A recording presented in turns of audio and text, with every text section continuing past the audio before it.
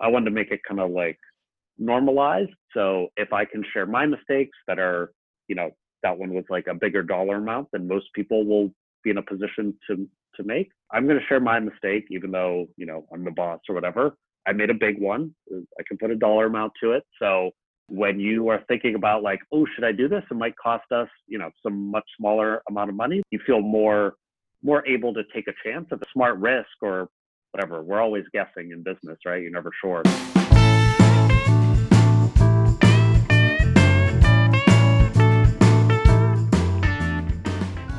Hello, world.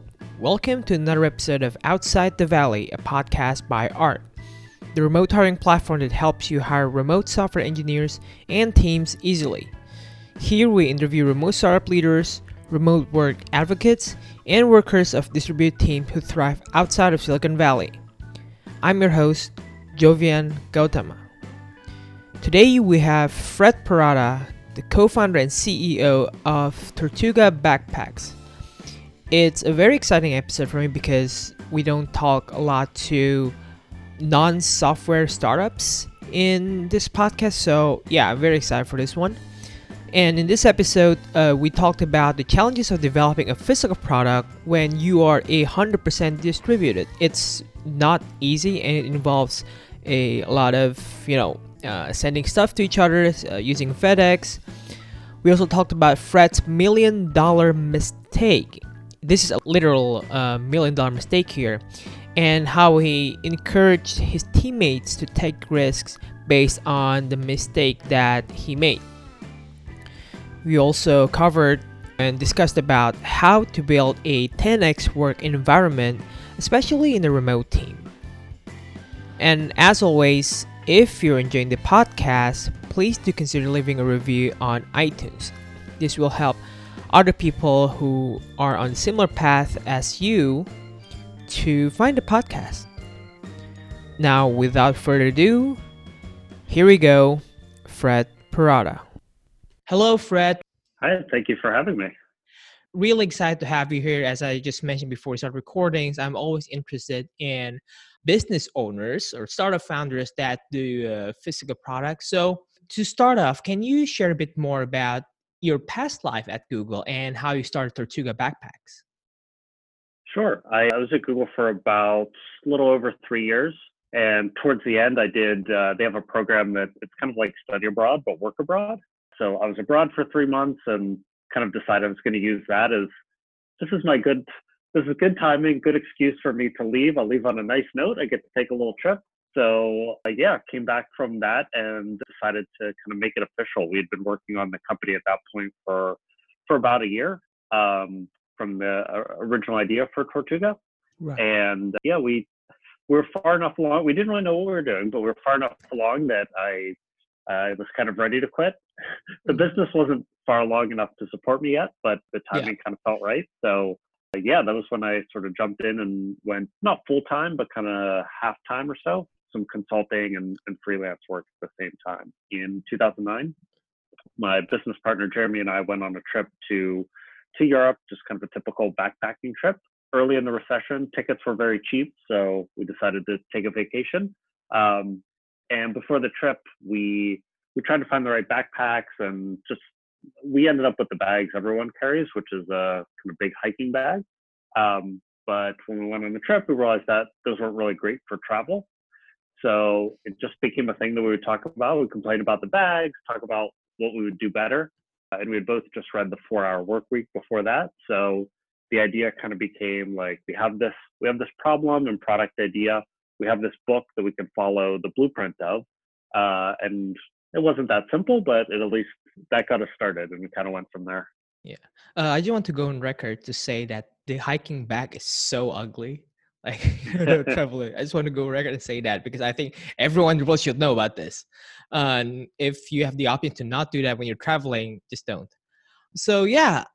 So it's kind of like it's kind of accidental, right? You were in kind of like, oh, I want to build a remote company, and back then, I think 2009, it wasn't really a thing to build a company. You just do it out of necessity. It works for you and your business partner, and you did that. So I'm always curious about companies that make physical products especially when their business partners or teammates are not in the same space with them. In your opinion, what were the main, I'll say, what are the main challenges of running a remote company that makes physical products? Yeah, all of the big challenges we still face and will probably always face to some degree. The hard part for us, we manufacture in Asia right now, so there's a bit of distance, language barrier, et Right. cetera there. That'll probably always be the case, but really the thing, and that would be the case even if we had a headquarters and a home office. But the thing that remote makes difficult is for us mostly the product development, right? If we had an office, we would talk to our factory, have them make some samples that we had designed. They would send us the samples, or we'd go there, whatever, and then we'd sit down and look at it together in person as a product team. So our designer, we have a product marketer, so we have 4 or 5 of us on those calls. But if we could, we would all sit around, look at the exact same sample, and say like, oh, let's move this over here. This part doesn't work, etc. But we can't do that. So we do the best we can. Some of it we do over video. Some of it we just defer to our industrial designer rather than doing it as a group for more straightforward changes. And then some stuff we just do the hard way and ship bags around between different people. So I might get a box of 4 or Wow. 5 samples and kind of go through it, make my notes, maybe test one of the bags, and then send it to another team member. So sometimes there's not a good answer. The money that we're saving on an office, we spend with FedEx instead. But there are some times when you want everyone to see the bags and see it in person, and it's not always convenient to time it around a retreat or some time to work together in person. So FedEx it is. Right. Now, as you mentioned, it almost feels like for other startups that building software, you almost kind of like take it for granted. Like it's software, you actually can interact with the product on screen, using stuff like InVision and whatnot. But for physical product and for us software makers, I just feel like it's hard, but we don't never realize that it's harder to people who make physical products. Right. So the next thing I want to talk about is you wrote this post titled "A Place to Do Epic Work," and this is a topic that I'm quite interested in because David Heinemeier Hansen from Basecamp, he talks about not finding the 10x programmer or 10x team member, but you have to create a 10x environment. And for us, like Arc, when it comes to finding people to help hire the best people, we definitely understand that finding the right people is really hard. And then you got to attack it from both ways. You have to find the right people, and also you have to make your company a great place to work. So I'd love to dive deeper into this. Can you share a bit more about this space and your insights on this?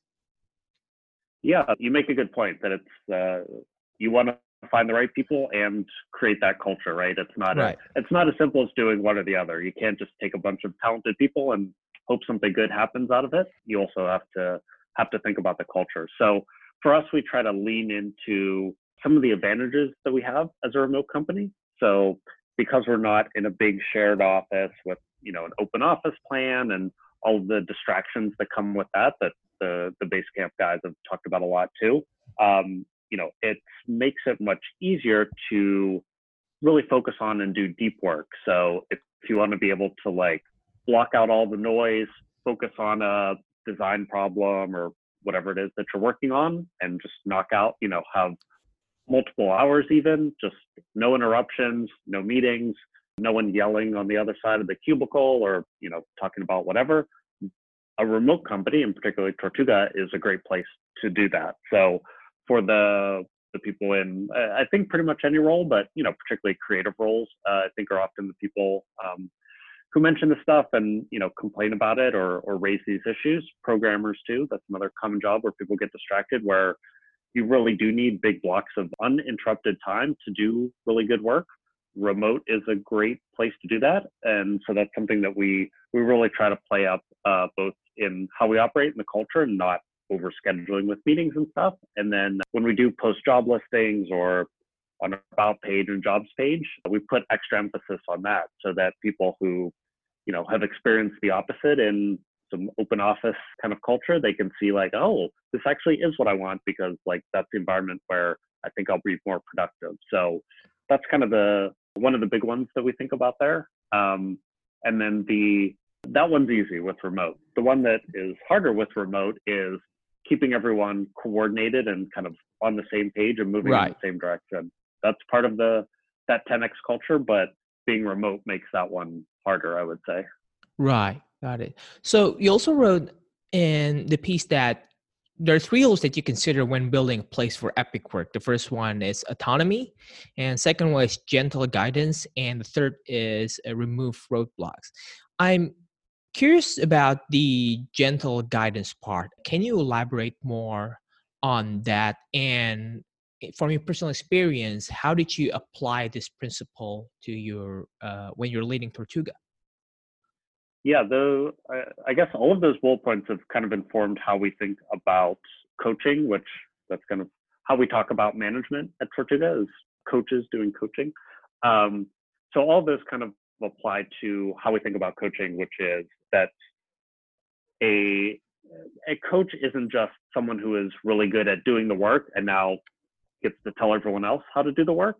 Their job is actually to help those people be great at what they do and coach them in that, not just tell them what to do. So that goes back to the gentle guidance that I was talking about, where if someone is, let's say, doing something incorrectly, pursuing some work that we just don't think is the right way to do it, like the way to correct that is not me to say that's wrong, do it this way instead. Like your way is wrong, my way is right, so do it my way. What we want to do instead is talk more about why it's being done a certain way and like how we're trying to achieve a goal, right? So you want to reiterate like this is the goal. Maybe it's an OKR, maybe it's a company-wide goal for the quarter, something like that. And then it's more about asking questions than telling them what to do. So, with this goal in mind, how are we going about it? Why are we doing it that way? And sort of probing. Sometimes maybe that person does know what's right and the coach was wrong. They didn't know, or they didn't have all the information. Maybe it's more likely. And if that person is kind of going in the wrong direction or off base and needs some guidance, that'll usually become obvious through asking the questions, right? Like you, even without trying to ask leading questions, sometimes just asking the questions, they kind of realize like, oh yeah, maybe I'm not thinking about it the right way. Maybe they missed you ask a question, they realize like, oh, I didn't even think about that part of it. And hopefully as between the two people or, individually, they can kind of figure out what's wrong and come to the right conclusion themselves rather than just being told like, do this instead. Yeah, exactly. Sometimes when you ask something, you actually just need to voice it out loud and then to hear your own thought. And then mid-sentence, you're probably like, okay, this is actually pretty stupid. Like, never mind. Something like that. It happens to me a couple of times. You mentioned about the term coach and coaching. So is this the word that you use in Tortuga, like internally? Yeah, we stole that one from Help Scout. I guess they do that, and they had a blog post about how they think about players and coaches as like an individual contributors. Yeah, it's interesting, like how even this slight change of terms can change the mentality of the whole company. So, for instance, I talked to Laura Roeder from Meet Edgar a while back. So, instead of managers or lead, they use advocates. So, when you're talking like marketing advocates, basically these marketing advocates are responsible to help the ideas of the team member to work with them and then advocate these ideas to up top. And so it is super interesting. Now, so it's also kind of show the culture of the company, right? In the current form, how would you describe Tortuga's current culture? And if you look back from your entrepreneurial journey, how did it get shaped this way? Yeah, I think the culture today actually kind of goes back to what you were quoting in that blog post, where we try and focus on autonomy, some of the gentle guidance, and that sort of coaching philosophy, I think informs a lot of the rest of the culture. So we're still a small team, still mostly flat organization, 12 people today. So yeah, we do kind of focus on that autonomy quite a bit. And again, that's another thing where being a small team and a remote team makes it kind of easier for us to do. So Yeah. you want to lean into your strengths. If we were, a few hundred people, maybe those need to be different. So we'll think about it a bit differently. But in the early days, there's not really a culture. You're just trying to make something happen and get things done, and you're certainly not thinking about culture too much. But yeah, we were coming from a place where the business kind of started inspired by 4-hour work week, and we didn't want to be showing up at an office every day. We were my co-founder and I were living in 2 different cities when we started, so some of this was just like we started doing things in a way that the 2 of us could make work on the side, at nights and weekends, things like that. And then we started working with some contractors for specific work like industrial design, things like that, building our first website. So by the time a few years later that we actually started to hire people full-time or part-time to like actually be a core part of the team, we'd been working remotely, the 2 of us and everyone else, the freelancers that we work with, for a few years. So it just felt natural to like keep doing that. It didn't feel like, okay, now we're starting for real. So now we get an office and get everyone in there. We just kind of kept doing what had worked. And by that time, 2013, 14, there was like Buffer and Basecamp and some other companies were talking about this more. So it felt like, oh, we're not crazy. Like we're doing it and it works. So therefore we are allowed to do it. So that's when we first started to like define the stuff and kind of put it into the core values. Got it. So the turning point, not the turning, so when you realize that a lot of companies like Buffer, Basecamp try to do this, and then you're like, okay, let's try to codify these things that everyone kind of knows in the company and make it more official, I guess. Yeah, there's something to, I don't know, just seeing other people doing it that lets you know, like, even if you have the same idea, like you can think, oh, am I crazy? Is this going to work or not? But if you see other people that their businesses are working, they're doing it remotely, then I don't know, it shows you that like you're not the only one. It is real, it can work. And it was the same thing with the 4-hour work week, right? Like we didn't know how to start this kind of business, but here was a book. This guy, he was selling supplements or pills or something, but he kind of laid out how to work with suppliers, how to do everything. So it became like, all right, we have this book, so therefore we can do it. We just follow this. So that's also why now I try to do a lot of, writing, talking about what we do, because I know seeing other companies like really helped us when we were starting. So hopefully we can kind of like pay that forward or backwards or whatever direction to other companies starting out. Right. And so I want to move on to the hiring part a little bit. So in one of your articles, you mentioned that hiring right is the key for a successful remote company. And of course, the culture, since it's highly related to trust. And can you share a bit more about Tortuga's hiring process? Yeah, it's something we think about a lot and have spent a lot of time on, even though it is hard. Even though we're a small company. I feel like our margin for error is a little smaller, just being a small company, so it feels like more pressure on each hire, like if you're 10 people and you hire someone, that's 10% of the company's new, So most of what we do for our hiring is kind of pulled from this book called Who by Jeff Smart. And I don't even remember where we initially saw it recommended, but I've taken a lot of lessons from that book. So one of the first things they talk about and really focus on is not writing a job description where it's like, here are the tasks that you have to do, but they call it a job scorecard, and it's focused around outcomes. So it's not like, manage these ads, be in charge of this. It's about like the actual results. So say 3 to 5 kind of results, like bigger things you want out of that role in the, maybe next 6 months or something like that. So that when you interview people, you can kind of score them against that, like a report card, and see, all right, do I think they can achieve this outcome? It's one thing if they've done the job before, but it's another one if they've like had similar outcomes or like achieved similar results, right? So it's a little easier to judge people against that versus manage this account or be in charge of this thing, where like if they've done a similar job, anyone I guess could be in charge of it, but are they going to get the results that you want for the business? So that's kind of the starting point in writing it. And then when we interview, we do 2 to 3 interviews. It kind of depends on the role. But usually there's at least one that's about work history and their skills. So really just going back through past roles, like what they accomplished there, what was hard about the job, like highs and lows, things like that. And then we do a whole separate interview around, we call it value alignment, but similar to culture fit. And that one is like much less about work history and more just getting to know that person, history outside of work, how they like to work, what they're looking for in their next role, things like that, to make sure that they'll be a good fit. How they want to work is a good fit with how we work.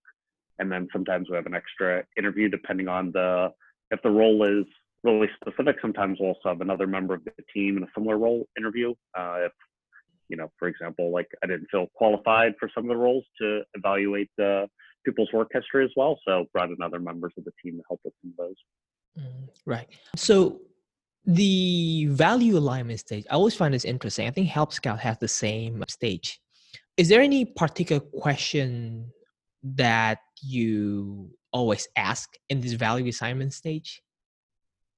Yeah, we have, most of them are pretty consistent. Sometimes we'll tweak it a little bit depending on the role, but most of them are just kind of understanding like a little bit about the person's like travel history, work history. There's a little bit of work stuff in there, and also kind of around remote work and how they work, even if they haven't worked remotely before. So we kind of want to understand like, why are they interested in this role? Like the company, the role itself, in working remotely, and kind of see like what they're after there, and make sure that's a good fit for how we work. Because most people, it's their first remote role. It's often very different than past roles in an office. So we want to make sure like what are they after, and are they going to be able to get that at Tortuga? Like, does this work from both sides, kind of thing. Got it. You also talk about you look for self-starters, right? With high standard that people are motivated, that work well in remote team. And one of the signals is if you've worked remotely before, there's a high chance you're pretty good at that. Other than remote work experience, any other signals that you're looking for to see if this guy was probably a pretty good remote worker? Yeah, that's having remote work experience is a helpful one, but most people don't. So have to look for other signals, right? So for us, we look for initiatives. So that could be in anything. It could be at work that, someone started a project at work, or maybe like some club or social group or something like that at work or at school. It could be like, some people use the term intrapreneurship, which is like starting, whatever new product or starting something new within an existing company. And then of course, anything outside of work that someone's taken the lead on, if that's maybe they organize a meetup for whatever their hobby or interest is, or maybe they've done some freelance work on the side to like hone some skills that they didn't get to work on at their day job. But mostly starting anything, it could be, could be totally independent. It could be work or personal, could be at school, outside of that, anything that's a signal that this person like doesn't just do like, all right, here are my tasks for the day, and I did those, and I go home, and then I, sit there and do nothing. So that's number one. The other thing that we look for, and this is mostly through the application process, is good written communication skills, because I'm sure totally.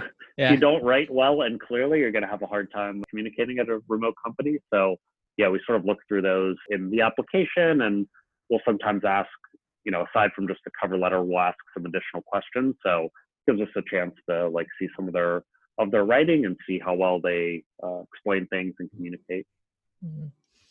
Yeah, even these couple of years, there's this wave of, there's indie makers, indie hackers, no code makers out there. And at the same time, it came at the same time at the trend of remote work. They feel very complementary of each other. And I think this is something, it feels like kind of like bigger, like more people are able to create stuff, or at least there's consciousness to to get into that kind of mindset. I think Naval Ravikant talked about this, about, you have to create something from 0 to 1. And I just feel like this just me kind of rambling here, but I just feel like this is a great sign for future work, because probably it's easier for people or for remote companies to evaluate candidates based on their ability and how they are self-reliant, so to say. Yeah, it's good to see someone like taking the initiative and then being responsible for something. So like Exactly. maybe it sounds trivial, but if you run a meetup group for whatever, hiking or something, like that's common Yeah. out here in the Bay Area, you have to decide where to go. You have to send the emails to remind everyone when it is and organize it. Like, yeah, maybe it's not the hardest thing in the world, but you have to be responsible and do it every month. So that's a good signal to me. Yeah, exactly. And I think a lot of younger people, I don't know if it's correct, but a lot of people thinks about starting something huge. Oh, let's say if to get something great in my resume, I have to create a huge side project. I have to create something from scratch, to learn coding, which that's actually not the case. Just like you mentioned, just create a meetup. Meetup.com is literally there. You literally just to write letters in with your keyboards into columns, so to speak. So I And think it's better if it's something you're interested in, right? Because then exactly. you'll stick with it and not just like, oh, I'm doing this because it'll look good on a resume, Mm-hmm. Oh yeah, exactly. Because if you're doing it only for the resume, it gets old. Yeah. So yeah, I think this is super relevant, slightly very relevant to what we talk. So probably there's a lot of overlap here, but we also talk about hiring for potential is super hard for remote teams. Other than the thing that we talked about, starting a side project or do something new, just create something. Any other advice for relatively inexperienced people that never worked remotely before and want to find a remote job, even college grad and so on? Yeah, it's definitely one of the kind of disappointing shortcomings of remote companies. I think True. most of them are, one, it's just hard to train someone remotely. It's much easier if you're sitting next to each other. And then two, this is changing, but there are only so many remote companies that are even big enough to Yeah. have a, learning and development team or whatever. Like maybe Automatic has one, but the vast majority don't. So yeah, that part is tough. Definitely getting any kind of experience you can beforehand, just I would say within your role is kind of what's useful. And, maybe that's working at a more normal office job before or interning.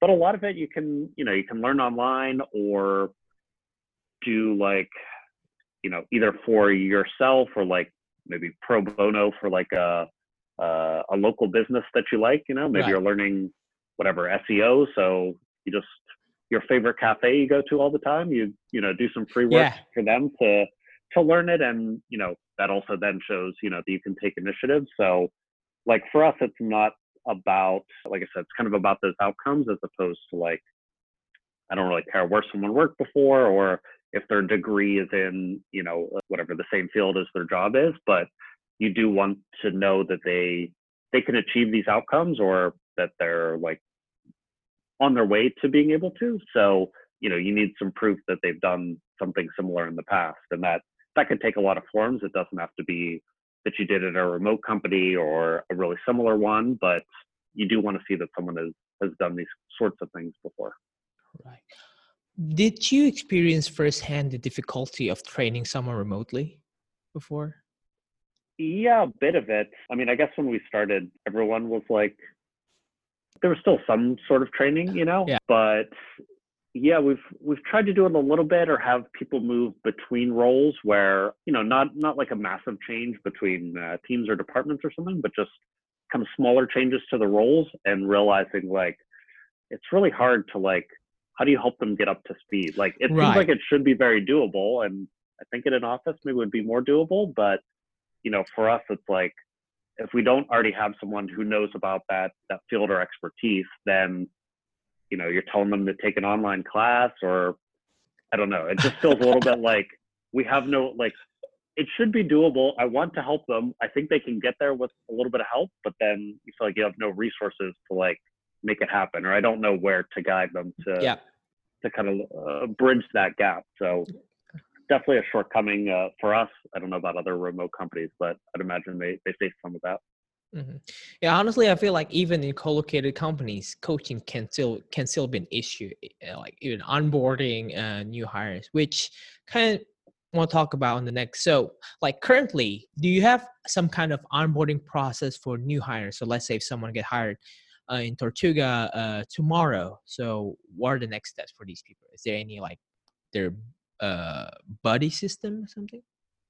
Yeah, we do. It's I guess that's another thing that's hard with remote work, right? Like you It's show up really for your hard. first day of work and like what do you do? There's nowhere to go. Like you don't show up at the office and no one escorts you to your desk, you know? So you Yeah, just turn on Slack, I guess. So yeah, we've tried to make it a little less weird or make it kind of like an easier start for people. So yeah, we've got a bunch of kind of to-dos for them to get all their accounts set up, all that sort of routine stuff.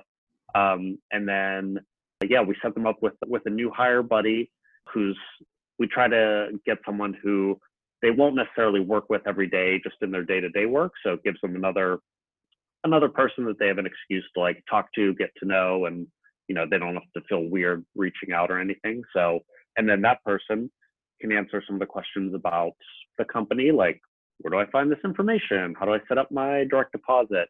That sort of thing. So helps to spread out some of the onboarding work between myself or general manager, the new hire buddy, like kind of gives them more people to talk to, more points of got contact, it. and lessens the work on us.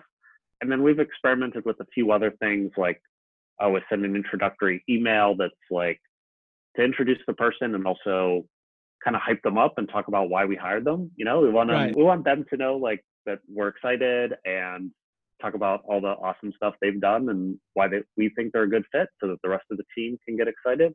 Um, we've experimented with some like video all hands on Zoom, things like this, just to like, I don't know. So they get to see everyone's faces Yeah. and, we could all talk a little bit. It gets a little hectic trying to have too many people on a Zoom call, but, Mhm. just want them to feel like they're showing up to a team that's like excited to meet them and, real people, not just names in the side. So for do you kind of have like a basic wiki or documentation about the current company? If yes, like what are the tools that you are using for that?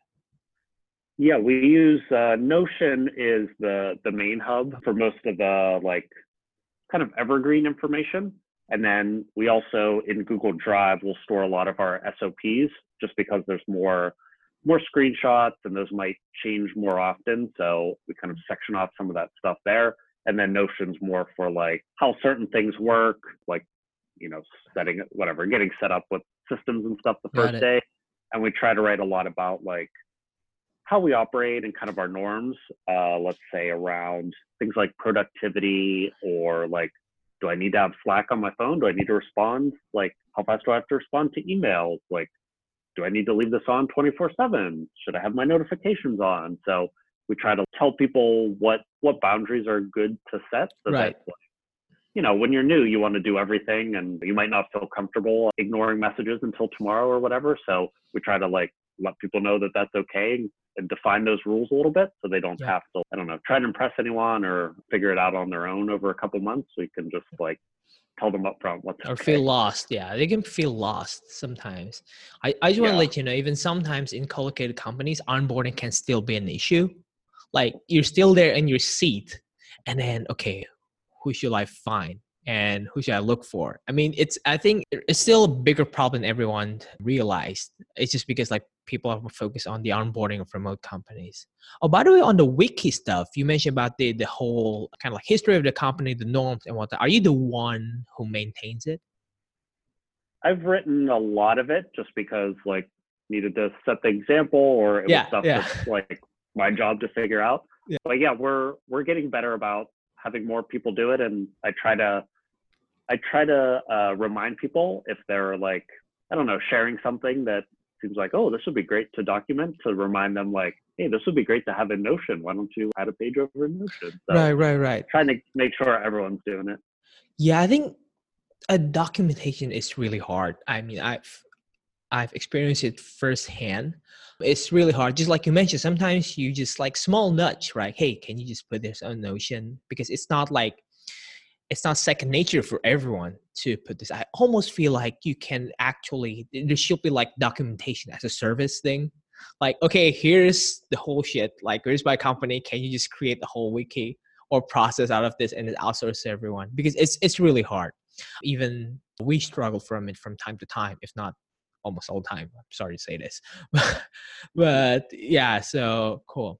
Yeah, and it's hard if it's like, sometimes you think like, oh, we should have a page for this, and you kind of have a Yeah, very yeah, rough draft, exactly. but it's not like Like the it's not great fidelity, yet. like But yeah, should you still post it just to like, I don't know, just have something out there, or is it right. bad because it's not really done? I don't know. Yeah.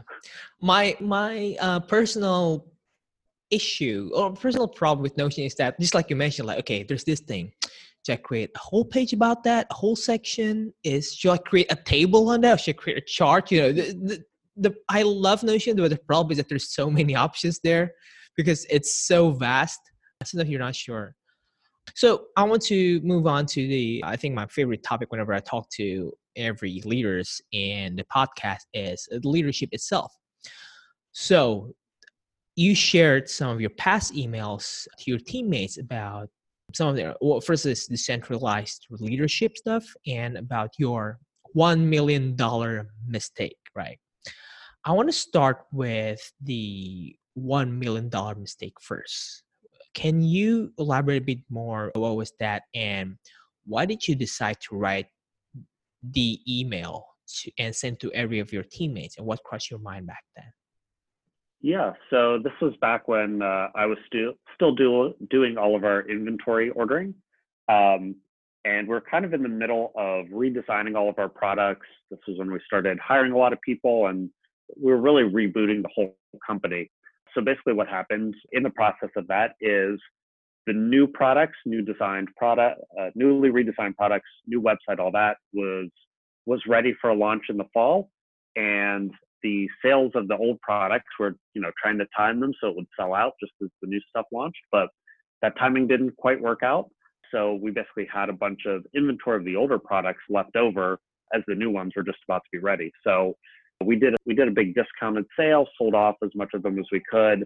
We ended up having to sell some through Amazon, and it just basically dragged out. Instead of us being sold out right when we wanted to, we're selling for another 6 or 12 months, kind of in some different places. So it was just wasted money, distraction. Obviously, if you have a sale, you'd make less money than you would have otherwise. So it cost us some money there. So basically what I did was I wrote an email to the team kind of saying like, hey, here's what happened. Here's what we thought. Here's why I was wrong here.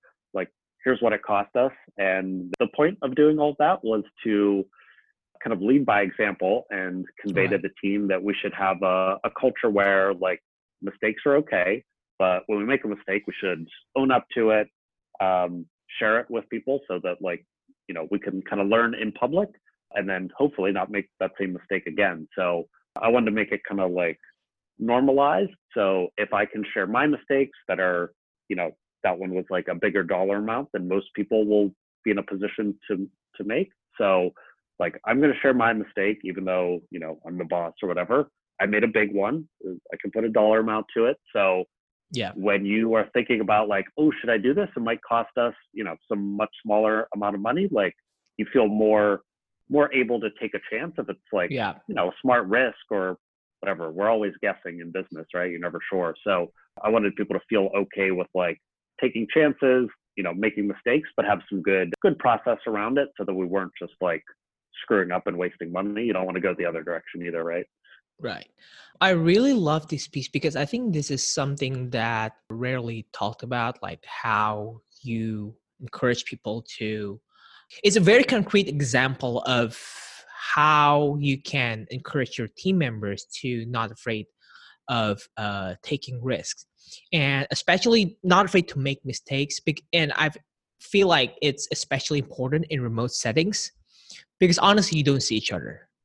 Right. You don't see each other. I mean, if you make a mistakes, I mean, at least in a collocated company, let's say you're a team of 15 people, you intend to 15, but okay, I messed up on this part. You go to the office, you see your boss face to face. I think at one time you will, okay, boss, sorry, and then you can just talk it out, right? But remote companies, like, nobody knows what everyone is doing to a certain extent. So I feel like this is a really concrete example. I really like it, and the email is very well written.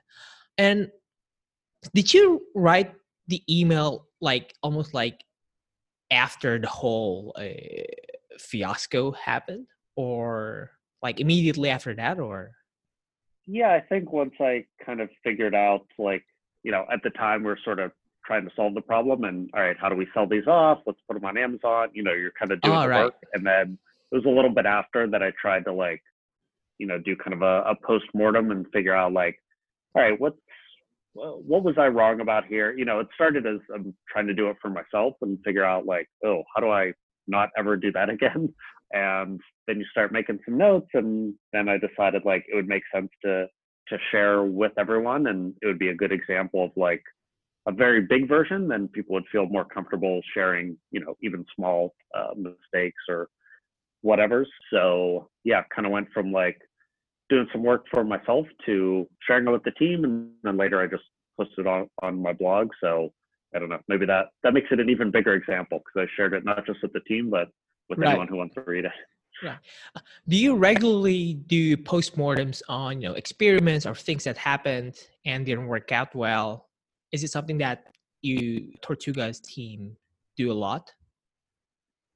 We do, and I'm trying to do it even more. But yeah, we do a lot of, you might run a marketing campaign, or, we're always kind of tweaking different things on the website. So, you can be informed and think, like, hey, this change is probably going to work, but you should still always go back and kind of run the numbers and see if it mattered. So yeah, we try and do that, and then send a kind of summary out to everyone. So even if it's let's say it's about the website, and we send that out to everyone. Yeah, lots of people, like, that's not part of their job, but still good for them to see, like, what other people are working on, what we're learning, and there might be something applicable to their work too. Mm. I think that's a really great process to have. And like you mentioned, like, even if other team members don't know that this thing started, but at least they know that this thing ended. Oh, this happened before. And you Yeah, can like use a future reference for any other project. like you said, in a remote team, you could, like, you could announce, hey, we made this change, and then no one ever hears No one anything about else, it. yeah. And if it went badly, you could just, like, ooh, I'm not going to mention it. If it went well, you can, like, talk about it. But Exactly, yeah. we don't want to be in that habit. It gets back to the whole documentation culture again. So another email that I found fascinating that of course you shared with your teammates and the world is on the topic of decentralized decision making and decentralized leadership. Can you share a bit more about that? And again, what made you decide to share that? Yeah, and the size that we are, this is kind of going back to the, like, the nature of the company and sort of leaning into strengths or away from weaknesses. But yeah, being a team where until recently we were basically completely flat, everyone reported into me. We were whatever 10 people or so. It becomes it's a hard stage where there's not like it's not like there's a bunch of individual teams in the company with their own manager, and then those managers reported to me or anything. So it was very easy for me to be the bottleneck for basically everything, because everyone was reporting into Yep. me. So, like, it's great for me to be able to see and touch, like, every aspect of the business. That's nice, but it can kind of go the opposite way too, where, like, you allow yourself to become the bottleneck because there's, like, no one to defer to, or no other managers at least. So it's something that we've put a lot of emphasis on, especially the last couple of years, that we've grown the team. People have been at the company longer, so they're better able to make good decisions. So I'm trying as much as possible to keep decision making at the individual level, and providing all the support we can, as by either me doing it or our general manager. And we want to ask the questions like we talked about earlier, and, like, provide the guidance to people. Sometimes we need to set, maybe a company level goal or OKR, but as much as possible, like, our goal should not be to, like, have everyone bring all the decisions to us and then us make every decision, but to help the rest of the team make those decisions on their own, because one, they're the one doing the work, so they probably have the most information. And like I'm trying to remove myself as the bottleneck, where I think a lot of small businesses, remote or not, just like, any small business, I think a lot get kind of stuck at the stage we're at, where, the founder, the CEO, whatever, they're across the whole company. They do a little bit of everything, but then they never figure out how to get to that next level where they like hand off responsibilities, hand off decision making, and like stuff happens without them knowing about it or controlling it. Mm-hmm. So I've always been like, not worried about it, but just knowing that can be an issue, and trying to like figure out how we'll work at the next level of the company and try to build towards that, and not let myself be like the bottleneck and impede our progress as a whole company. Got it. Did you find it hard to do that, like not directly making decisions and not having the full picture of everything, or it's more like it's pretty easy for you? It was probably harder when we first started out, because it's like, the company's your baby and it's very small. And, at that point, it's like your first couple hires, even if the company's going well, there's still some element of like, if I let other people make a decision, it all might fall apart. And then like, I didn't have control over our success or failure or whatever. But as we've grown, we, have kept hiring. I've been able to work with everyone like for a long time in one-on-ones and working together. So I think now we're at a place where it feels much easier, because one, people have been with the company longer, and we've also just established more of like the culture and how we do things. So they can make decisions that aren't just like one, they don't think they need me for every decision. And two, they know how to make good decisions without like always needing my help. They're more equipped, or I'm, doing the work to help equip them to make those decisions. So I think it has gotten, it's hard when you start out, of course, but it's gotten much easier over time. Yeah, I always found this transition from entrepreneur to executive, so to speak, is interesting, because when you're entrepreneur, it's really hard. You want to do everything. You want to know everything. Cool. So my last question, I think this is the first time I ask this question to podcast guests, I think. So let's say that you are thrown into a situation to help transition a co-located company to a remote company, whether as an advisor or you work there. What will be the first couple of steps you're going to do? Transitioning sounds like it would be very hard. I don't know if anyone's done it, but would love.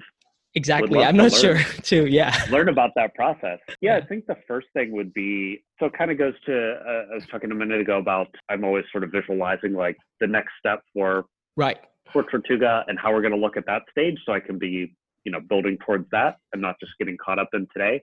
I think you'd have to do the same for a company transitioning to remote, and think about like, all right, how does a fully remote company need to operate to work well?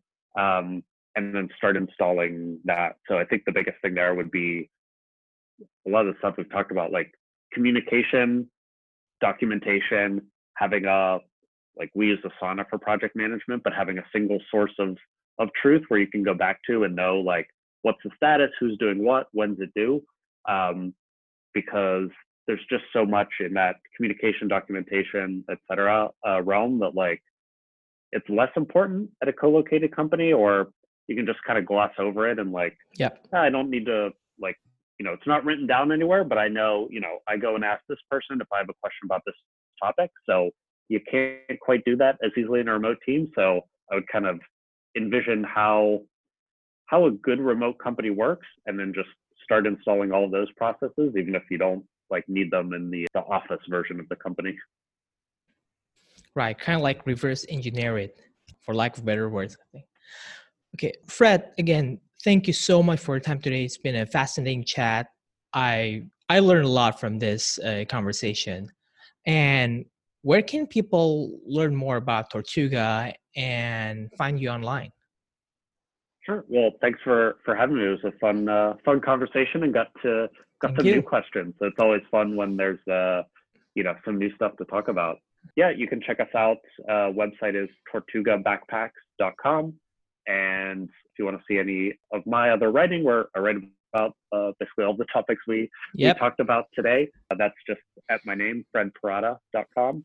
And yeah, check us out and reach out or email me if you have any questions. Yep. For listeners, don't forget to check it out. If you can find the link in the show notes. Fred, thank you so much for your time. Yeah, thanks for having me.